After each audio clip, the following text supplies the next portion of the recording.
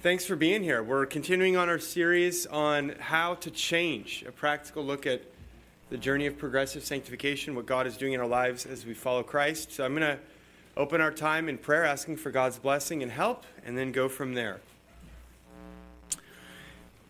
Father God, we thank you for gathering us as your people in Christ. We thank you once again for your purposes in not only each of us trusting in him individually, but the corporate nature of our faith, that we are the body of Christ together. We're united to Christ and therefore to one another. And we share the same Spirit, the Holy Spirit who is in us, not only unifying us, but sanctifying us and conforming us all into the image of Jesus, individually and as a corporate people.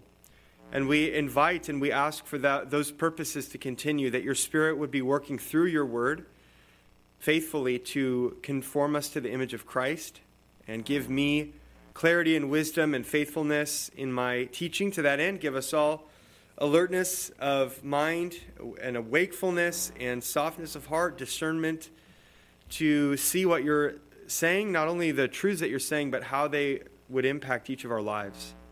Give us insight into our hearts and the things that are going well and the things that are going poorly and need to change, areas that you might be addressing and seeking to change us and draw us to joyful repentance and growth in Christ. We pray that our lives would be pleasing to you as a result. And we thank you that the foundation of our change is Jesus and what he's already done for us, and dying for our sins, rising to new life. And we have cleansing, and we have forgiveness, and we have a righteous status imputed to us in him. All these blessings and many more are ours in Christ. We pray you give us confidence and hope because of what's already ours in him, even as we seek to submit to your process of change in our lives. In Jesus' name we pray, amen. I want you to consider for a moment, again, like last week, I'm not going to ask for solicit sharing answers. This is pretty personal. I want you to consider what you want your life to look like in 10 years. You might think of this as kind of your 10-year plan or something like that. Not necessarily all the things you want to do to get there, but fast forward to the you of 10 years from now. What do you want to be like? What do you want your life to be like? Just give you a moment to ponder that. Maybe jot a few notes down. This is probably something we spend time thinking about just in idle moments of life when we're considering the future, we're considering choices that lie before us. What do I want life to be like? And what am I kind of aiming for with the choices that do lie before me?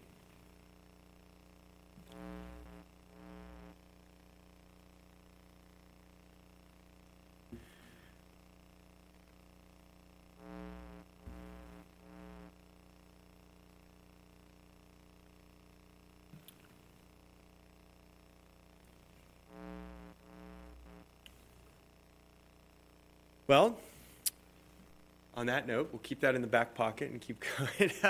You'll see in a moment how it plays into what we're doing. But welcome back to our series on how to change. And again, this is a practical look at what kind of doctrinally what we call progressive sanctification, God's work of change he's doing in our lives after we've become Christians in this whole era of time following Christ before the end, either our death or Jesus' return. And we know that this is a journey of increasing holiness and righteousness of life, and a journey of putting sin to death progressively in our lives by the power of the Holy Spirit. And last week we talked about this phenomenon of relatively unfruitful Christians, those who have perhaps followed Christ for some length of time, maybe many years. Maybe they know a lot of truth from the Bible, but there just isn't a real pattern in their lives of growing in grace. There doesn't seem to be a lot of change happening. This person maybe has fallen into some ruts. There are some things that are maybe going well, but there's certain other areas of life where there's kind of sinful ruts and there's not a lot of progress being made. And what did we looked at 2 Peter 1, 3-9. What did we, in terms of that text, diagnose is the problem of why this person is, in terms of 2 Peter, is unfruitful. And again, we say relatively unfruitful. We're not saying this is somebody who there's no fruit at all. Maybe, that might raise questions if this is a Christian at all. But we mean someone who's, again, there's relative ineffectiveness and unfruitfulness in this person's life. Yeah, Sherry. God's done for them. Yeah. Forgotten where they've come from and what God has done for them. Exactly.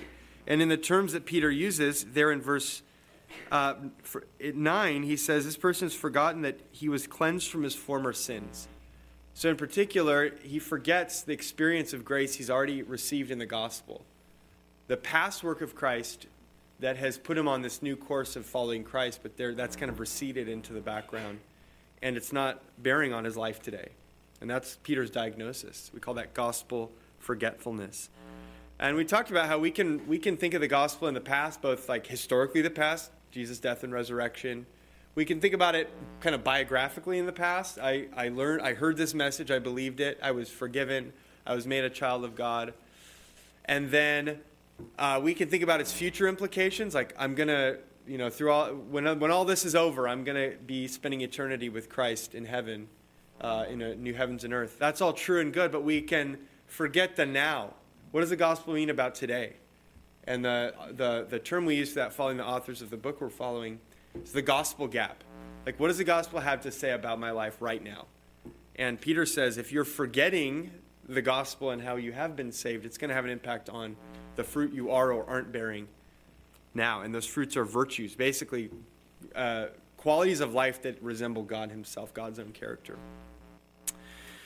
And so we talked about how we might try to fill the gospel gap with proxies for actual growth, things that kind of look like it. They're close. They actually are kind of related, but they're not really the real thing. They're not really the substance of spiritual growth. So things like church involvement or adherence to a lot of rules, like legalism. Like if I set rules and keep them, that means I'm growing spiritually. Or emotional or spiritual highs, like an epic spiritual experience where I go, I really encountered God. These kinds of things might feel like this is the substance of change, but none of that is the substance of change. And we talked about false human philosophies, teaching or kind of assumptions that are sort of out there in the air, in the ether, that might captivate us, as Paul warns against human philosophies in Colossians 2, captivating us. Things that we might think this is where real change is going to be found. Things like my outward circumstances. If I can just have some change in my circumstances, my life will be better. Things will be as they ought to be. Or even if I can just change some behaviors, if I can instill some new habits, instill some new practices, then that'll be it. Or if I can just adopt some new patterns of, say, positive thinking or things like that, counting my blessings and so on. So we talked about these things that, again, there may be a measure of truth in a lot of these, but they're not the heart of change. This is not where real change, sanctification, is actually going to occur. These are all relatively superficial. And by contrast, in Colossians 2, Paul said, don't be captivated by those human philosophies. Instead, you have, what's his alternative? Is kind of the power of sanctification. You can give the Sunday school answer, be broad. What was that? Jesus. Yeah, it's Jesus. Yeah, the shoe fits this time. It's you have fullness in Christ. All the deity dwells, all the fullness of God dwells in Christ. You have been filled up in him, he says. And so you have a new record, you have forgiveness of sins, you have new life. He talks about regeneration there. You've been set free from the power of Satan and you've been brought into the kingdom of light. So there's all these resources we have in the fullness of Christ and his gospel work for us. That's the real power of life change. It's not kind of nifty sounding human philosophies or things that just sort of make sense on a human level. Now, today we're going to look at another foundational matter with regard to change, and that is, what kind of change are we talking about? And it seems like a very fundamental question whenever we talk about change, and yet it's so easy to not ask this question, which is changing into what? What is the goal of the change that God wants to do in your life? And I want to think about, as an example, think of electoral politics, okay? We have debates, if you can call them that. We have marketing, we have ads, we have messaging coming out our ears, and everyone's trying to make a case for why to vote for them. Vote for me. And usually it's kind of boils down to like some kind of personal qualities. Vote for me because I can get it done. My opponent's a loser, a criminal, whatever. and incompetent or worse. Sometimes there's policy discussions, but even that, it's like, I'll do this, and there's not necessarily like there's sort of actions I'll take. But what usually goes unaddressed is this fundamental question of where do you want to take us? Like political philosophy. Like, what do you think a good society would be? I would love if everyone would be pinned down and forced to answer. Like, what do you want America to be like? And how is it different than what he wants America to be like? What's a healthy society? What does human flourishing mean? What's the government's role in promoting human flourishing? Like, these are the kinds of things that they're really important questions. Like, where are you taking me? Where do you want to take me? What's the vision that is going to guide? Everyone's talking about change, but change to what, right? And that's kind of the same. We could be, now in this course, we've said we want to be practical. We're not just going to talk theology the whole time. We do a lot of theology at this church, and we don't apologize for that. It's important. But we also got to get practical about training. What does this look like in our lives? And yet, we don't want to be so pragmatic that we suddenly start talking how from the get-go. Like, how can God change you before, again, having this vision for what is God even trying to change you into? What's the goal? What's the direction of what the change that he's doing in your life? We don't want to jump into the how without having some sense of the to what. And one reason why that's important is because, this is the rub, God's how of changing you will often conflict with your what of where you might want to see change happen. So often we have certain, and we'll get into this, we have certain desires of what we want life to turn into. And God's way of changing us will drive straight into that like a freight train into a bus that's on the tracks. And we'll get confused and we'll be frustrated and we will not understand. This is the change that God is meaning to do in your life. Does that make sense? So just a sense of we're going to be really disappointed and confused if we don't know where is God taking you. Any questions or thoughts so far? All right. This is kind of a funny heading for our thing, but whatever. Meaning-making change dreamers. You're like, that sounds really weird. Well, stick with me. We'll tease this out. See, part of what it means to be in God's image is that we pay attention to stories, and we tell ourselves stories, and we try to think about how life works, how the world works in kind of story form. Every human being has some sense of what story is playing out in the world.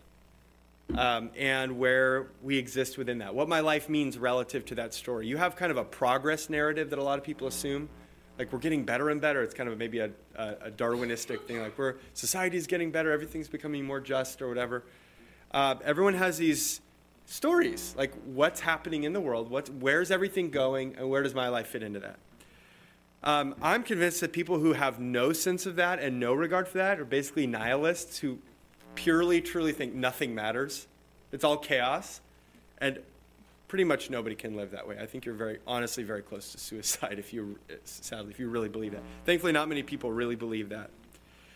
But what does this mean for us? We all, whether we think about it consciously or not, we have some vision for what story our life is happening in and what that means about our own history. Now, we know where we've come from. You could tell a story about your life. Your upbringing, your past experiences.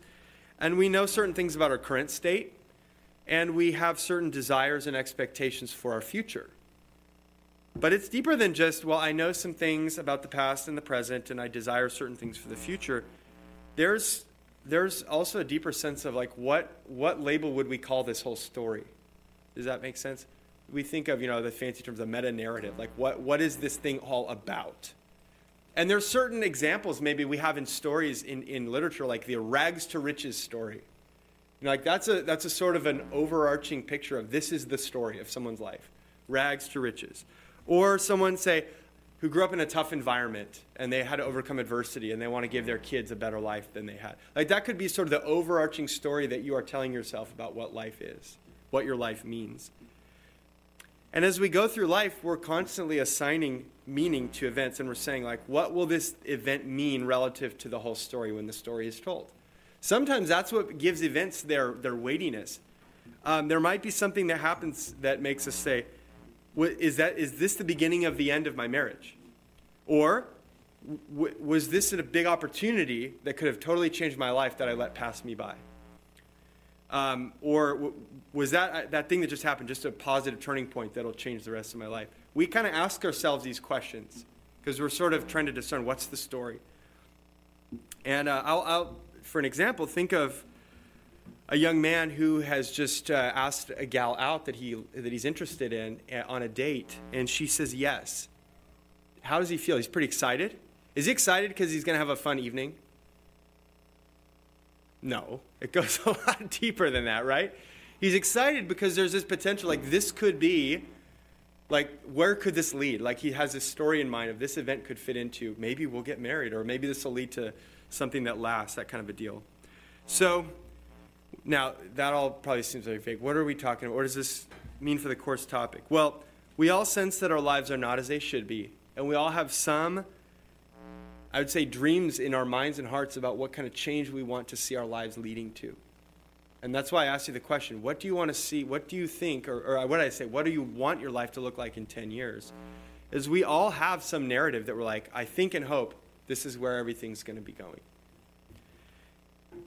And here's the problem. We dream about these changes. We think about these changes. We make decisions and steps toward these changes. But often, our authors point out, our desires don't go deep enough because the Bible has ways that it wants to challenge our dreams and pressure our dreams for what kind of changes that we want to see in our lives.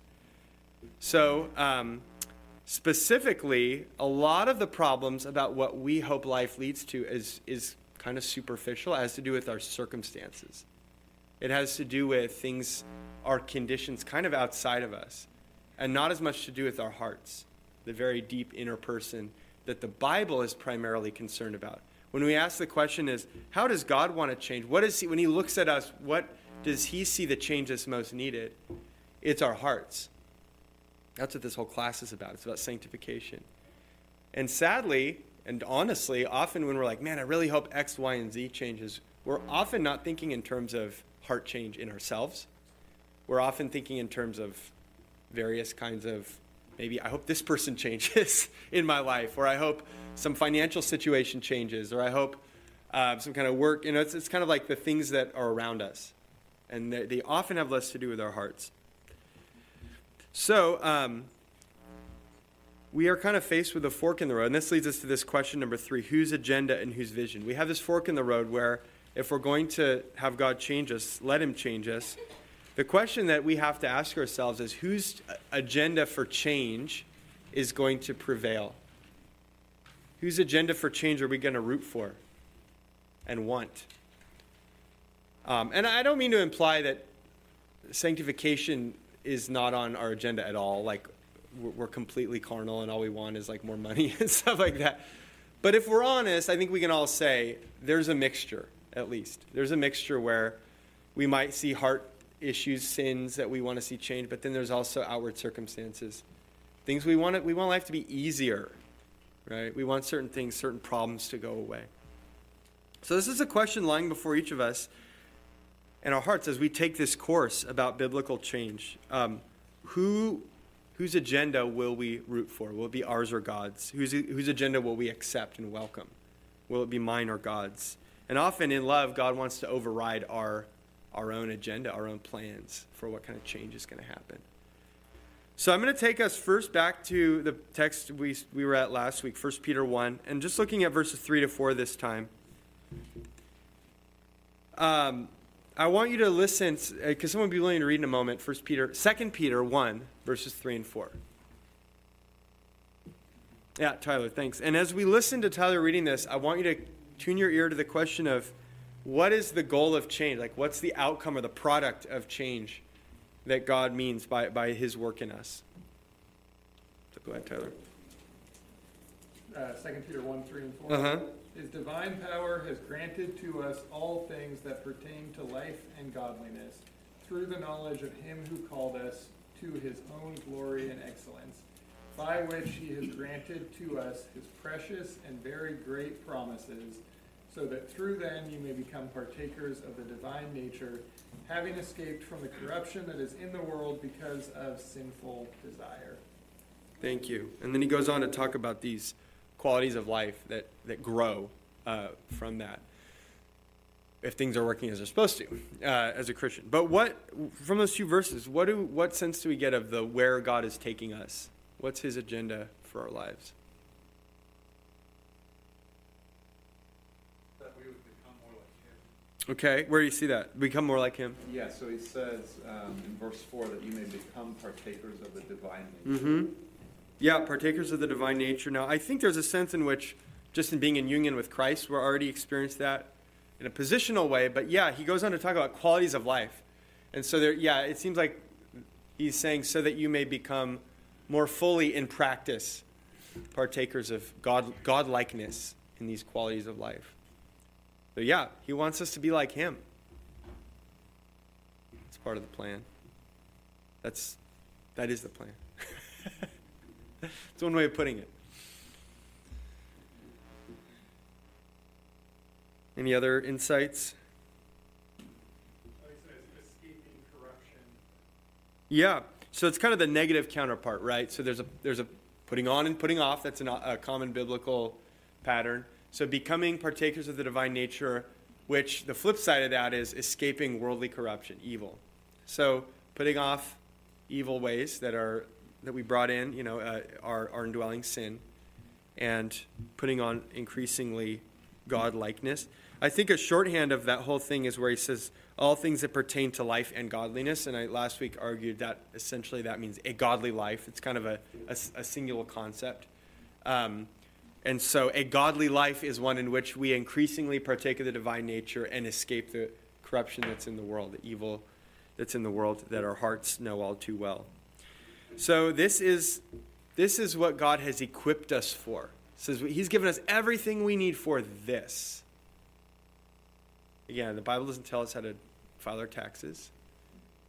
That's related, right? It's related to a godly life, but the real agenda, the real direction of change is godliness. Yeah, Seth. All right, I just want to take a moment to kind of focus on the fact that he has given us everything we need. Yes. It's something in my own life that has been making a huge impact, because it can be really easy to, understand, God is all powerful, and you believe that Jesus, incarnated himself and died on the cross for our sins, but just remembering the fact that he is accessible, and we have the Spirit of Christ within us. Yep. And through that Spirit, we have everything we need. Yep. And just, it's been hard for me to really have faith in that and accept that. Yep. Sometimes change can seem so slow or so impossible, but just meditating on that there's several other passages in the Bible that talk about what the Spirit's role is in allowing us to live a godly life. So I just want to have everybody think about that. Yeah, that's a good word. That he's not just saying, okay, I've saved you, now change. He's saying, I have fully stocked the pantry, so to speak, for all you need for, and his promises, that's right there. It's like his Holy Spirit dwelling in us to actually move our hearts toward this direction, to write the law in our hearts, and to make that change what we actually want.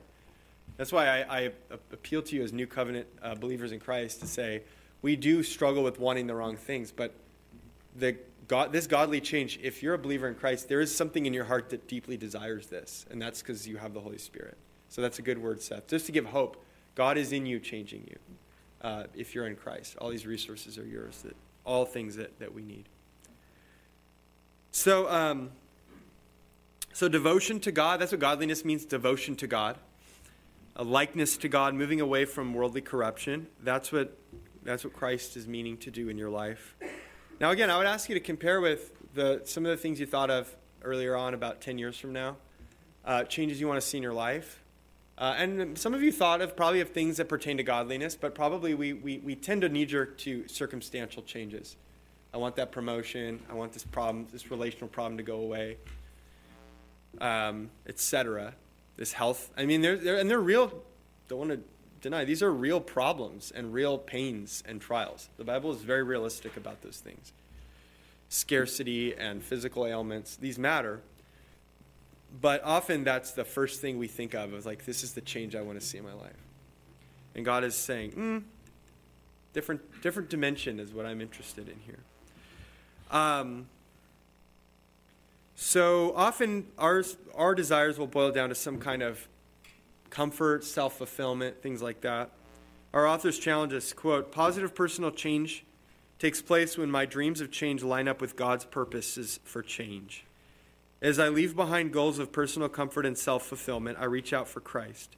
I want to be more like him each day. As I do, I become more prepared for my ultimate destination, eternity with him.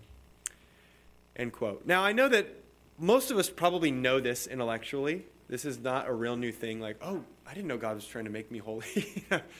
Some of you may not have known that, I don't know. But a lot of us probably know that theologically. But again, there's a gap in practice, in the actual activity of our hearts, between what we know God wants for us and what we earnestly think would be happy. And we sometimes have moments when we know God is doing something that's going to sanctify us, and it's miserable. And we say, I don't really want that. Like the Bible says, this is so that you'll, Hebrews 12, discipline leads to the peaceful fruit of righteousness to those who've been trained by it. And you're like, yeah, I don't want the peaceful fruit of righteousness. I just want the thing that discipline is threatening. And so that's why, again, this isn't just intellectual. This is like desires. This is the activity of our hearts in these moments, is we have to be convinced that where God is taking us is better than where we would take ourselves.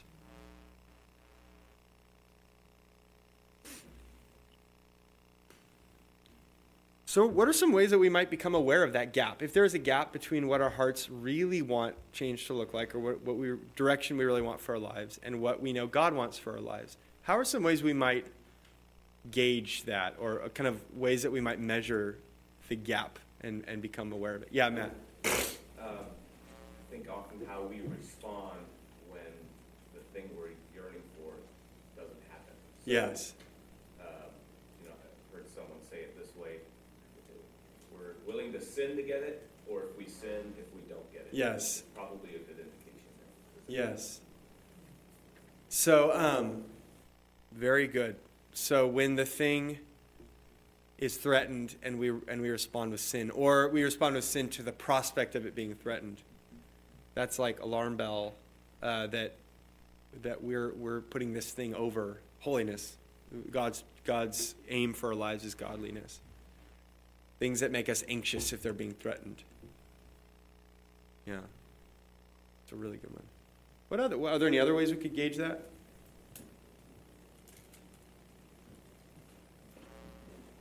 Yeah, Zach. Could talk to other people about it. Mm-hmm. Just ask people you trust. Bring people in on the desires that you have. Okay. Yeah. So ask them to tell you what they see in you? Yeah, or even just if you have these desires and you're not sure Uh-huh. that they are in line with what God wants for you. Oh, I see. Yeah. So you may have certain life things you do want, and you're trying to discern, is this consistent with God's? Yeah, that's a good point. You can invite others to kind of help you wrestle with that. Because often there are changes that are good. There are like circumstantial changes that we might want for good reasons, but also maybe it's mixed with bad reasons. The other thing too is there might be some discernment needed of even what's all going into why I want this thing in my life. That's a really good point. Yeah, Christina. Spend time in prayer for that thing and for Yeah. that thing, and about your attitude about that Mm-hmm. thing, and about whether I just know that so often with me, like when I start praying about it, my heart starts changing about it. Mm-hmm. So, Yeah. the Holy Spirit at work. So praying for the things that we know we should want, and maybe praying for the things that you mean praying for the things that we do want, maybe asking God to show us if we should want it, that kind of thing, or yeah. Like, the Philippians 6 through 7. Yeah. Don't be anxious, but prayer and petition. Yeah. Let your requests be known to God, and just in the sense of I think so often, whether it's something superficial or something more serious, Yeah.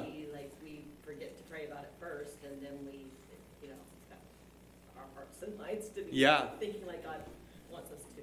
Yeah, prayer can clarify so much and invite God to do His work. Yeah, Seth. Just want to build a little bit off that a lot of times we can want good things, but want them too much to the point where they can become an idol. Mm-hmm. One thing that my mom told me is that a lot of times God doesn't give you what the good thing you want until you stop wanting it. And she says that from a lot of experience in her life, where Mm-hmm. there were good things, that she wanted. Mm-hmm. And it wasn't until she found contentment in Christ, Mm-hmm. was willing to give it up and say, okay, I'm willing to let go of this desire Mm-hmm. and find rest in Christ. And then, Yeah. and then like several times, like immediately when she got to that point, then what she had wanted, she got. Yeah. Yeah, and it may turn out that way. It may not, but that's a really good, and that dovetailing on what Matt said, like there's something that if it's being threatened, we respond with sin, we respond with anxiety, whatever. That's a good next step is to go, God, there's a contentment thing. Go stop, listen to the whole series on contentment we did last year. No, I'm just kidding. Or read Jeremiah Burroughs' book, whichever is easier. No, but we're getting to this heart contentment issue of like, can I be happy with God and with Christ, even though this thing that, even if it's complicated, it's often good things. Like, I want this pain to go away, right? It's like a health problem. That's not our bodies matter. It's not a bad thing. God's merciful. But it's a matter of like, am I in this idolatrous thing where like, I will not be happy unless you do this. So yeah, God will use these things to test us, to draw us into a place of contentment, repentance toward contentment. And then he may or may not give that gift. But either way, what he's after is happening, which is sanctification.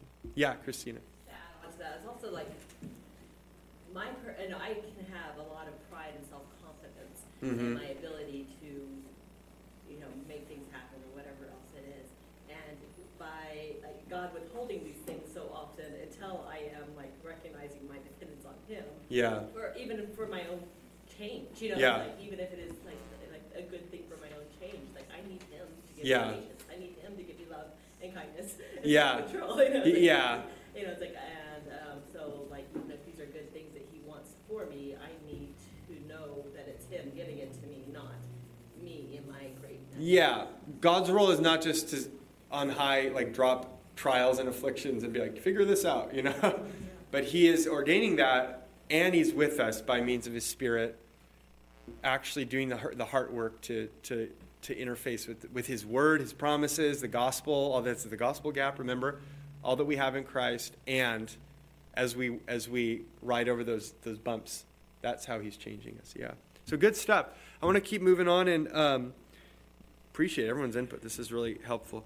And talk a little bit more about, we've kind of already gotten there, but where God is taking you. A little bit more filling this category out of what God is actually meaning to do in our lives. What is the finish line of a good life of progressive sanctification? And then there's a lot of biblical passages that we could look to that I don't think there's any one that totally spells it out in detail. But there's one that's really good that we'll look at, and it's Philippians 1, verses 3 to 11. And let's just read this. If I could have a reader in a moment, would someone be willing to queue up and be ready to read it? Yeah, Chinwe, thanks. And as we listen to Chinwe reading these verses, first Philippians 1, 3 to 11, listen for what kind of growth the Apostle Paul wants to see in believers in Philippi. But before we read, I want to ask, what's Paul's own situation as he writes Philippians? Jason's preached out of Philippians a little bit recently, so it might be a little fresher for us. How's Paul doing? He's in prison. Things are going great. Writing from prison, locked up. So that's a good foundational thing to remember as we read Philippians. All right, go ahead, Chinwe. Thanks. I thank my God in all my remembrance of you, always in every prayer of mine for you all, making my prayer with joy because of your partnership in the gospel from the first day until now. And I am sure of this, that He who began a good work in you will bring it to completion at the day of Jesus Christ. It is right for me to feel this way about you all, because I hold you in my heart, for you are all partakers with me of grace, both in my imprisonment and in defense and confirmation of the gospel. For God is my witness, how I yearn for you all with the affection of Christ Jesus.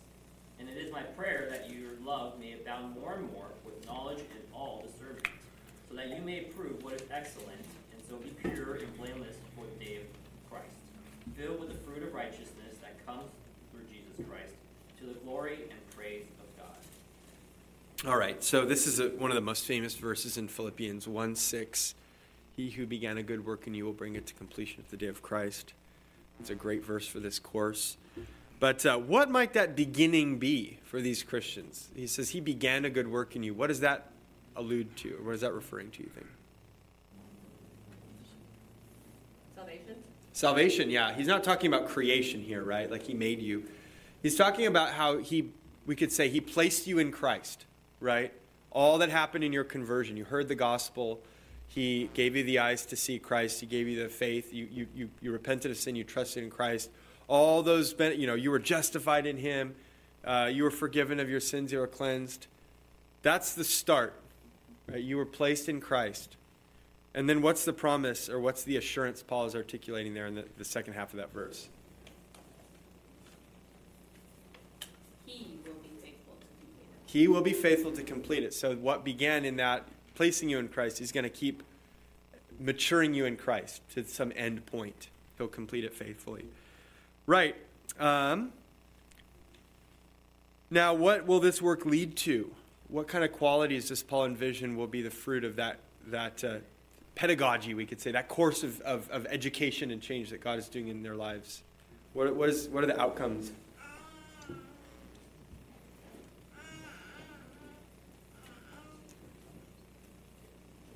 Oh, yeah, Tom. Be filled with the fruit of righteousness? Yeah, the fruit of righteousness, yeah. So there's that fruit metaphor again. It's all over the Bible. Righteousness. There's others. Yeah. It says in verse 9 that their love would abound more and more. Yeah, a love that just abounds. It's like overflowing fountain of love from their lives, abounding, more and more and more. Purity, blamelessness. So there's purity and blamelessness. I don't have to explain that a lot. Holiness. Knowledge and discernment. I love that. Love abounding with knowledge and discernment. That is a beautiful combination. Knowledge of Christ, discernment about what's true and what's good and what's beautiful and what's not, what's godly and what's not. So these are wonderful qualities that are Christ-like. And what's the end point in view of all those? So he's saying, I'm basically praying, and we talked a bit about, your prayers will often reveal what's important to you. Paul's like, here's what I want for y'all. And by the way, some of you ladies read through this D.A. Carson book on Paul's prayers a little while ago. This is probably one of them. Great, rich study. Like, what does Paul think is important for people?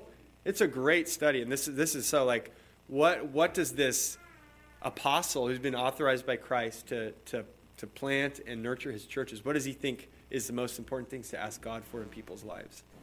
And it's these qualities increasing. To what end? What's like the end point that he has in view? To the glory of God. To the glory and praise of God, yeah. And there's kind of a chronological end point, the day of Christ, probably referring to Christ's return, kind of the end toward which everything is headed. And it ends in the praise of God, the glory of God. So all this will make sense, especially in view of eternity and especially in view of Christ's return. Is a sense of being prepared for this day. Like a final exam or something. Like certain things make sense in view of a certain day that's coming. I'm not saying he's going to come and examine and you failed the test, you weren't sanctified enough. That's not what I'm saying. But this idea of what's coming at the end will make sense of the progress of change toward it. Now, again, though, let's look to Paul himself for a moment. What difference does it make, looking at what Paul says here, thinking that he's in prison? Is there anything surprising or ironic here in this text, given that it's coming from the hand of an incarcerated man in prison for the gospel?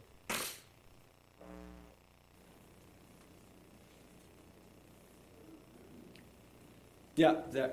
Externally, it seems like his life is getting worse. Yeah. For sure. Right. What do you think internally? Does he feel that way? Is he like, man, it's real dark? I don't know. And there's places for that. There's psalms like that. But does he sound like he's despairing? He's grateful. He's grateful. He calls himself a partaker of grace in my imprisonment and the defense and confirmation of the gospel. He talks about his joy, making my prayer with joy. So Paul's an example, too, of a guy who... Paul can look at life with a certain lens. And what Paul sees is himself in prison for Christ. And he's like, yeah, okay. But what I really love is Christ-like virtue exploding from people's lives. You know what I'm saying? Here's a guy who does not have it outwardly. And it almost is like incidental to him. He's like, yeah, God's given me grace in this. well, here's what I want for you guys. I want you to be more like Jesus. I want you to be ready for the day of Christ. I want you to be filled with love and discernment and righteousness so that God is praised. So you see this weighing in the scales of like my outward circumstances and the things God is doing in people's lives. And you could see how much they weigh relative to each other. This is an example of somebody who is tuned into Christ's change agenda for himself and for others. Does that make sense? Imprisonment is almost incidental. He's like, yeah, there's benefits, like there's good things. He says later on in this chapter, he's like, well, there's some benefits to me being in prison. And I know this will turn out for my deliverance. It's like he's saying, I don't know what exactly the outcome of all this is circumstantially, but what matters is your purity, your love, your likeness to Christ. You're being prepared for Jesus when he returns. And so that's what I said earlier. We have this fork in the road that we're all, as we consider sanctification and God's desires to change our lives, we have a fork in the road of, will it be God's change or mine that I welcome and that I desire? And it's, of course, it's a process, and it's a continual process to keep desiring and learning to more deeply desire the course that God has us on, and to identify the maybe immaturities and problems with the things that I may have picked for myself. And there, again, some of those things are good things, but we don't know if they're the best for us. You can want that promotion, but there's a sense of loose-handed, kind of Zach was talking about, sifting through, why do I want this? There's a sense of loose-handed, like that may or may not be what God wants for me. It may not be my best. But the dimension that matters is my holiness, my sanctification, my being like Jesus. And so that's how we're measuring good and bad developments, ultimately. Whose measuring stick am I going to use for life and for change? And again, one of the reasons this is important is because, as we've seen in Paul, in so many places, one of God's most effective tools for working change in our lives is threatening the things that we put on our list, our change list, right? So think about the outward circumstances of your life. Some of the friction points that frustrate you the most. Maybe you're discontent with your job. Maybe you're struggling academically. Maybe there's someone that Christ has called you to love in your life, and they just sap the life out of you. And you're like, really, really, I just wish this person was not in my life. It feels like such a waste of time and effort and energy. What are all the things I could be doing if, life would be just smoother. But like, think of all the other things I could be doing if I didn't have to deal with this person. Like, we can struggle with these desires and these thoughts. You're not getting dividends in the human plane, right, of joy and thankfulness from that person. And you're like, I want to change. I'm wasting my life. I don't want to be doing this. Well, again, that analysis runs the risk of totally missing the good and constructive things that God is doing in your life through that. Like, often we feel like we're missing out. Like, this is such a waste. I'm missing it. And God's like, remember, I'm sanctifying you. You're not missing it. This is it. This is school's in session. Like, this is the best way to get you there. Is this frustrating, challenging, sapping circumstance that he has you in. Fearful, uncertain, etc. So, some of our angst about our lives and some of our discontentment about our lives is because we have our map turned around about where change is needing to lead to. Now, one of the most important tools the Bible gives us for making sense of this in our lives is an eternal perspective. And we're going to look at that. It's going to be our last kind of major item we look at, is what difference an eternal perspective makes. But I appreciate the engagement we've gotten, and it's kind of free-flowing as people think of things. Does anyone have other thoughts or questions or reflections at this point of what we're talking about? Yeah, Matt. I have a thought. Just, we talk about being conformed into the image of Christ as kind of a model, this is what we're moving toward. But I also think there's something to consider about our devotion and love for Christ himself being the end-all, be-all of him. Yeah. What God is aiming to do. That we would be one just as Christ and the Father are one. Mm-hmm. That God is relentless in eradicating in our lives anything that would compete with affection for him. Yeah. And so there's this sense in which Christ-likeness is an aim, but Christ is the aim in that sense, that he's seeking to work through the circumstances and challenges in our lives that reveal our divided hearts. Yeah. And he brings about circumstances that he aims to use to help us to see that. Yeah. Our division, and in hopes that we turn and repent. And because, even Paul's prayers in Ephesians is that we would know the love of Christ, and that's a relational, that's a relational goal. So we could abstract Christ-likeness into kind of a list of character qualities and kind of miss Christ himself. And those are all good qualities, but sort of the heart of it all is devotion to Christ, growing love for Christ. That's a very good word, that experiencing his love and learning to love him with a pure and purer heart. It's a very good point. That's kind of, I think, implicit in the word godliness, because godliness is devotion to God that produces other quality, kind of like sort of we talked about this in Respectable Sins, like ungodliness is sort of like the master sin, at least that's what Jerry Bridges argued, but sort of like a heart that's fixed on Christ himself that then produces all these other qualities as related to that. Michelle, did you have a thought? I was just going to kind of piggyback on that. It's like that as you move into perspective, but it's kind of what Matt was saying. It's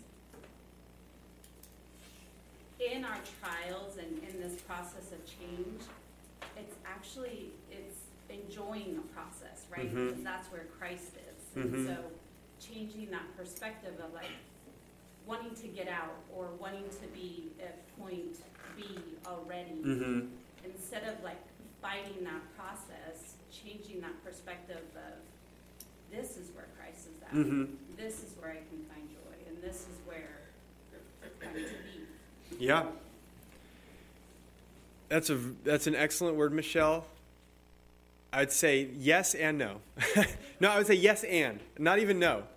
Yes and. The yes is, again, the journey with Christ and sanctification is the most joyful life we could have under the sun, right? Is that kind of what you're saying? Like, this is it. It's not like, well, when this problem's over, then I'll really live. It's like you're near to Christ. This is really living. And I think of like 2 Corinthians where he talks about, my power is perfected in your weakness. And Paul's like, get this weakness out of the way. So he's like, no. This is it. Like Christ is saying, this is it. I get to show my power. I get to, and he says, I'll enjoy the fellowship. He talks about enjoying fellowship with him, I think there. So yes. But the and is, there is a final outcome in which it's the tears and suffering and sighing are over. And it's okay to long for that. But what your point is totally right is, that's not going to happen in this life. So we can look around at other ways life might look now and say, that's really what life, that would be living. Not this ugly course of sanctification. And you're totally right to say, no, this is the best. Like, this is the best that life could be in this life, is with Christ on the road of sanctification. But the happy news is sometimes you're tearful, sometimes you're desperate, sometimes you're agonizing, and it's like, it is going to lead to an outcome where all that ends. And you're perfectly holy, and all the suffering and sorrows and death are gone. Amen. Yeah. But that's a good word, Michelle. Yeah, Blake. Yeah, just to piggyback on your comment just now, I think one good thing to remember about the Lord is that there are no real hypothetical situations in life, because we may think God might do this or might do that if in a different situation. But the reality is, what's happening right now, even though sin is difficult and dangerous in our lives, God is guiding everything in a perfect way. We can remember that he's trustworthy in guiding and sanctifying us and guiding our lives, because like hypothetical situations don't matter. What's happening right now is the best way God can make them happen. And so, and the thing about sin is that as difficult and dangerous as it is, as much as we should avoid it, the silver lining about sin is that it shows that we still need God. We still need his help. And we still need him to supply his strength to our weakness. And often sin drives us not only to confess and repent for our sin, but to ask for his help. Yeah, that's true. Those are both very good points. So the hypothetical, wouldn't it be better if? And it's like, you got a sovereign, wise God who wrote this whole plan out. There's no, don't sweat those hypotheticals. This is his road for you toward joy and holiness. Yeah, Christina, and then we'll last word on this, and then we'll go on to the last point. I love this engagement. Honestly, it's really, really good. Well, Yeah. I'm just piggybacking on Yeah. everybody else here, but like, it's like it really is a fullness, not a balance. Yeah, Greg would approve of that. Seeking first his kingdom. Yeah. And him adding those things to us, and yet also and even the Lord's prayer of your kingdom come, your will be done on earth as it is in heaven. To live is Christ, to die is gain. It's like, and with the end of the race being that we will be with Christ and come Lord Jesus, and I know that as I get older, it's like the sweetness of that the end of that race is much more beautiful than it was when I was younger and even younger in Christ, and I just think that it all works together. I don't know how it all works together, but it does work together in the sense of he does want us to pray for his kingdom as it is in heaven, and he does want us to look forward to the end of it all when we are with him. Yeah, and one of the ways is there's a yes. It's just a kind of yes and is like, Lord, come quickly, and a heart that's more and more set on eternity is part of what the change God wants to grow in us, and seeking first his kingdom at the same time as enjoying him peacefully, contentedly at his side like a weaned child, content through all the storms or whatever in this life, like Michelle said, being with Christ on this road of sanctification and just enjoying that for what it is. One of the ways those two meet is that hope is what makes this journey sweet. Is that this is leading to that, therefore I can rest today in what this looks like, this sanctification looks like today. All very, very good.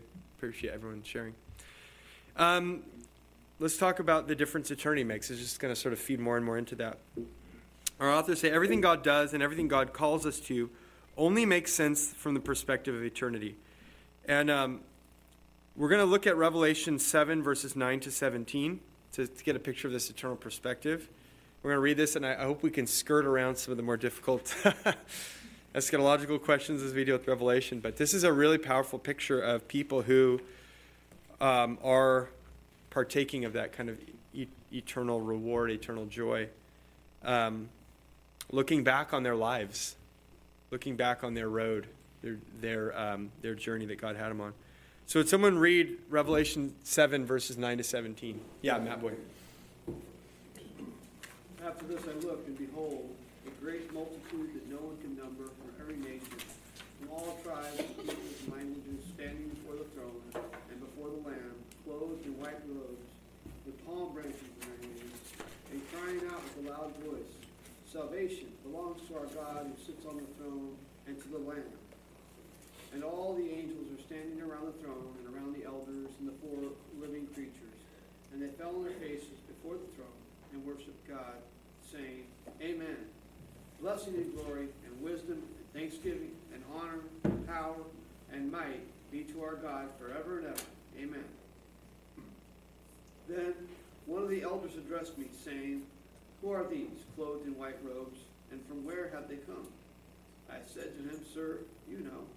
And he said to me, These are the ones coming out of the great tribulation. They have washed their robes and made them white in the blood of the Lamb. Therefore, they are before the throne of God, and serve him day and night in his temple. And he who sits on the throne will shelter them with his presence. They shall hunger no more, neither thirst any more. The sun shall not strike them, nor any scorching heat. For the Lamb in the midst of the throne will be their shepherd, and he will guide them to the springs of living water, and God will wipe away every tear from their eyes. Thank you. So we have, who are these, the ones coming out of the Great Tribulation? And again, I'm going to sort of set aside the question of what exact group of Christians is this at what point in history. I don't think we need to agree on that to still understand qualitatively the experience that these people are having and how it pertains to the life that they endured in this world. So how is their suffering reflected? How do we know these people suffered in their lives?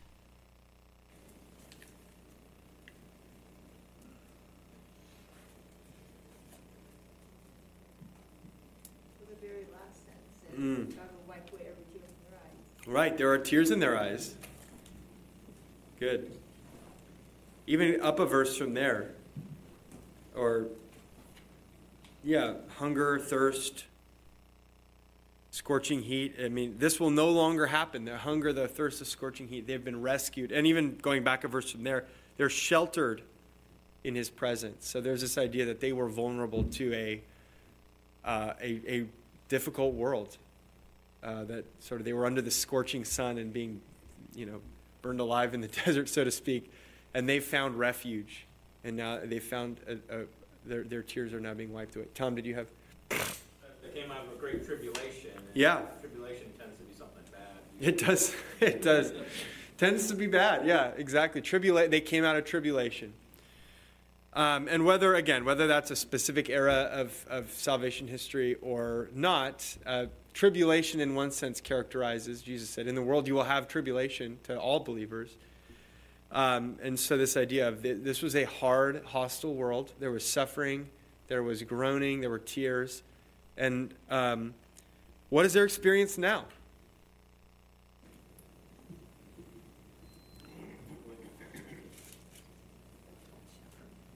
What was that? They have a shepherd. They have a shepherd? How are they feeling about life now? It's pretty good. It's pretty good. They're praising God.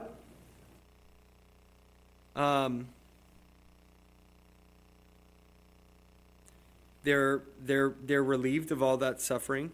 They're not crying anymore. They seem joyful. Would you say that's fair to say? They seem joyful. They're praising God loudly. And where do we see the gospel reflected in their lives, in their experience?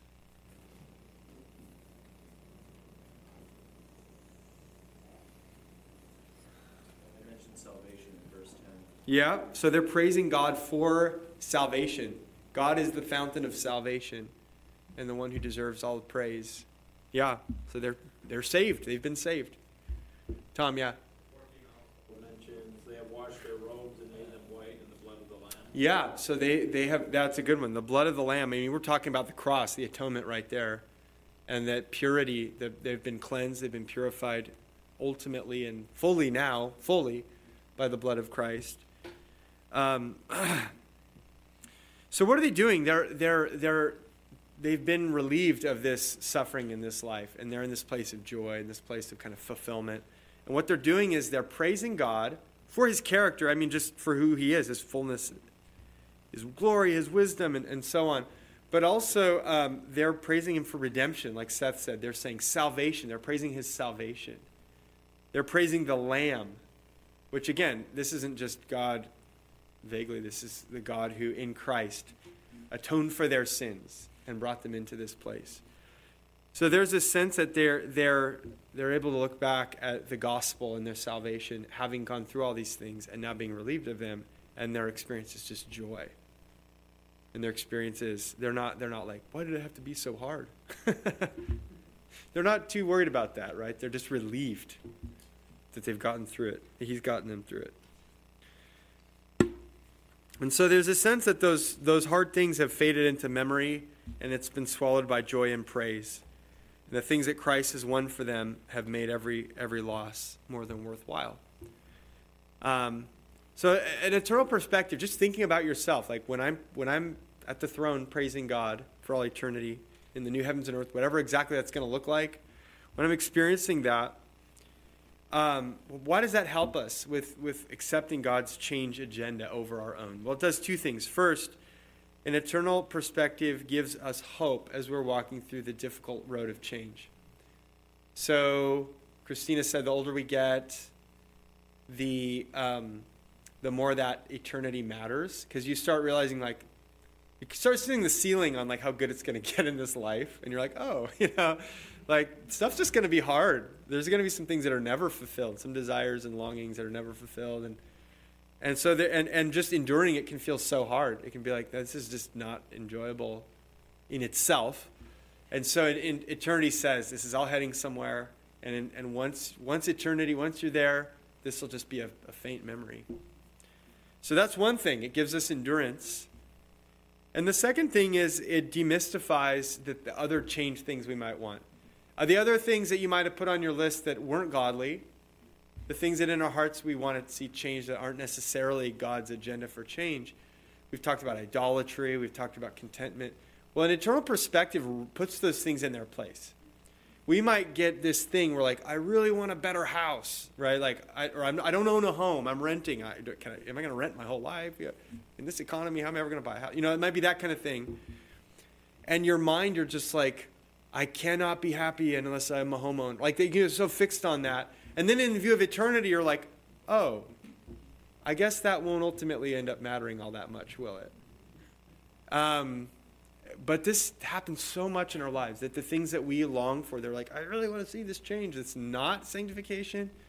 Eternity helps put it in its place. It's like, oh, that's a good desire, but it kind of takes the power away, that eternal perspective. So kind of a long quote from our authors, but I think it just really encapsulates this point and even how it feeds into accepting the change that God wants to do in our lives. So they say this, quote, when you keep your eyes on this destination, eternity, and pursue the things that move you there, you can live securely in a world where it seems as if nothing is guaranteed. You will not escape the difficulties of life, but you can rest assured that your Savior will use each one to prepare you for the place he is taking you. Think about it for a moment. You can be at peace even though you do not know how today's drama will end or what tomorrow will bring. You can live with joy even when things make you sad. Christian joy is not about avoiding life while dreaming about heaven. It is about taking an utterly honest look at all earthly life through heaven's lens. There we find real hope. End quote.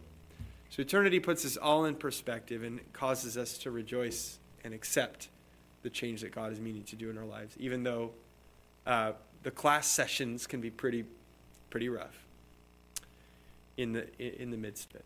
Any other thoughts about this eternal perspective and the role that it plays, or how to cultivate it in our lives? Okay, how do we think about eternity more?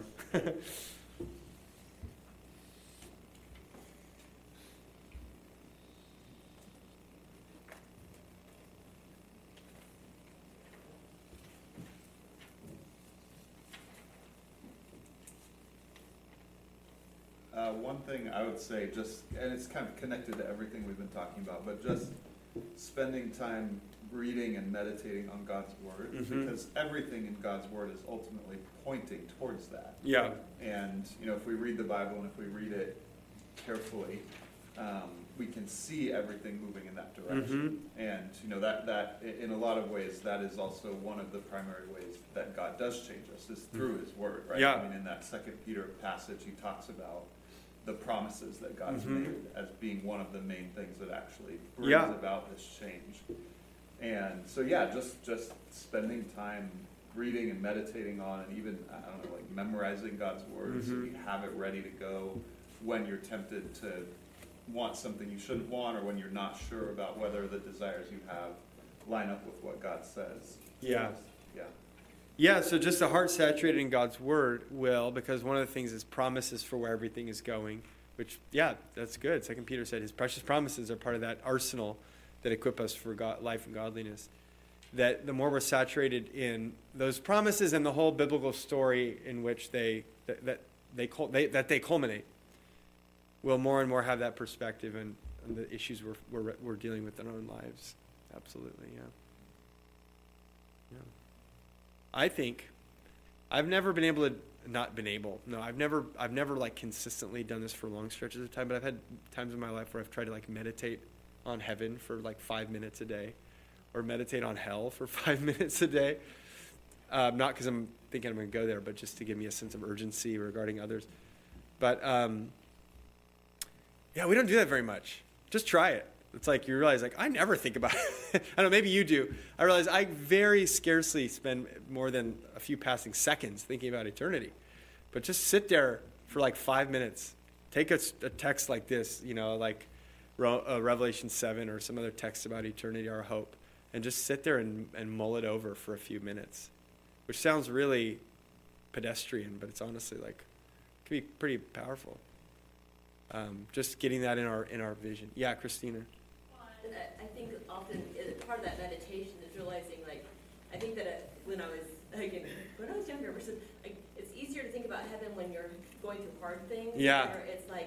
Where it's like, okay, well, this is broken, and this is not how it's supposed to be, and heaven is how it's supposed to be. And so that disparity, but like when things are good and we are praising God and we are enjoying His goodness and His blessings and we are thankful for those things, we're even realizing that is just a dim reflection of what the fullness of our joy and our oneness with God will be in heaven. That we're just getting a picture of it. It's like when we enjoy those things here on earth, it's just it's like it's not the real thing yet, and so we can like apply that to our good and our bad. So true. So in the worst moments, it's like that. It may be easier for us to meditate on heaven, and it's good to do so. But then, in the highest moments of joy in this life, to go, we're just tasting little droplets of what will be an ocean of blessing and enjoyment of God.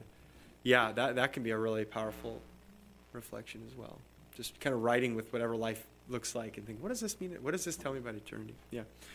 Good. Well, we've seen today God challenging the ways that we might want to see life change with His better plan for our likeness to Christ, our sanctification, like Matt said, our love of Christ Himself, and being prepared for eternity. And just something to let set with each of us, and maybe do some prayer over this week, and just kind of ask, like, God, I'm in this course. We're thinking about change in my life, and are there ways that I've sort of adopted desires and goals for my life that don't match up with yours, with what in Christ I know you want for me? And even to ask Him to give you insight. And as Zach said, you might talk to somebody else about it. You might find a brother or sister you can kind of reflect together.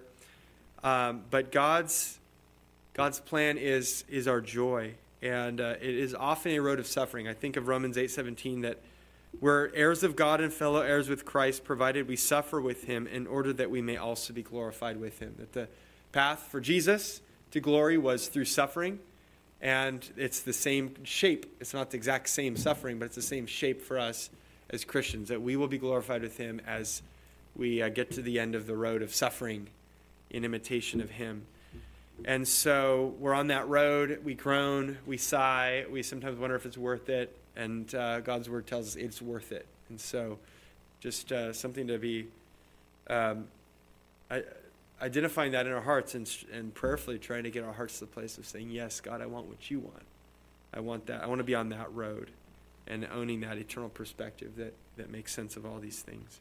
This is not just a one-time choice. It's an ongoing daily battle of our hearts before God and how we pray and these things. I hope even some of the ideas that we've thrown out there could help with how this might look day to day. So I'm going to close this in prayer. If there's anything you want to talk about or ask afterward, I'm glad to do that. Father God, we thank you for saving us in Christ, and not only just leaving us merely legally saved, but then giving us your Spirit and giving us the blessing of actually getting to be like Jesus and getting to love you instead of the inferior things that our hearts have found to love instead. And we confess that we are slow to see the superiority of your ways. We're slow to let go of contrary desires in our own hearts.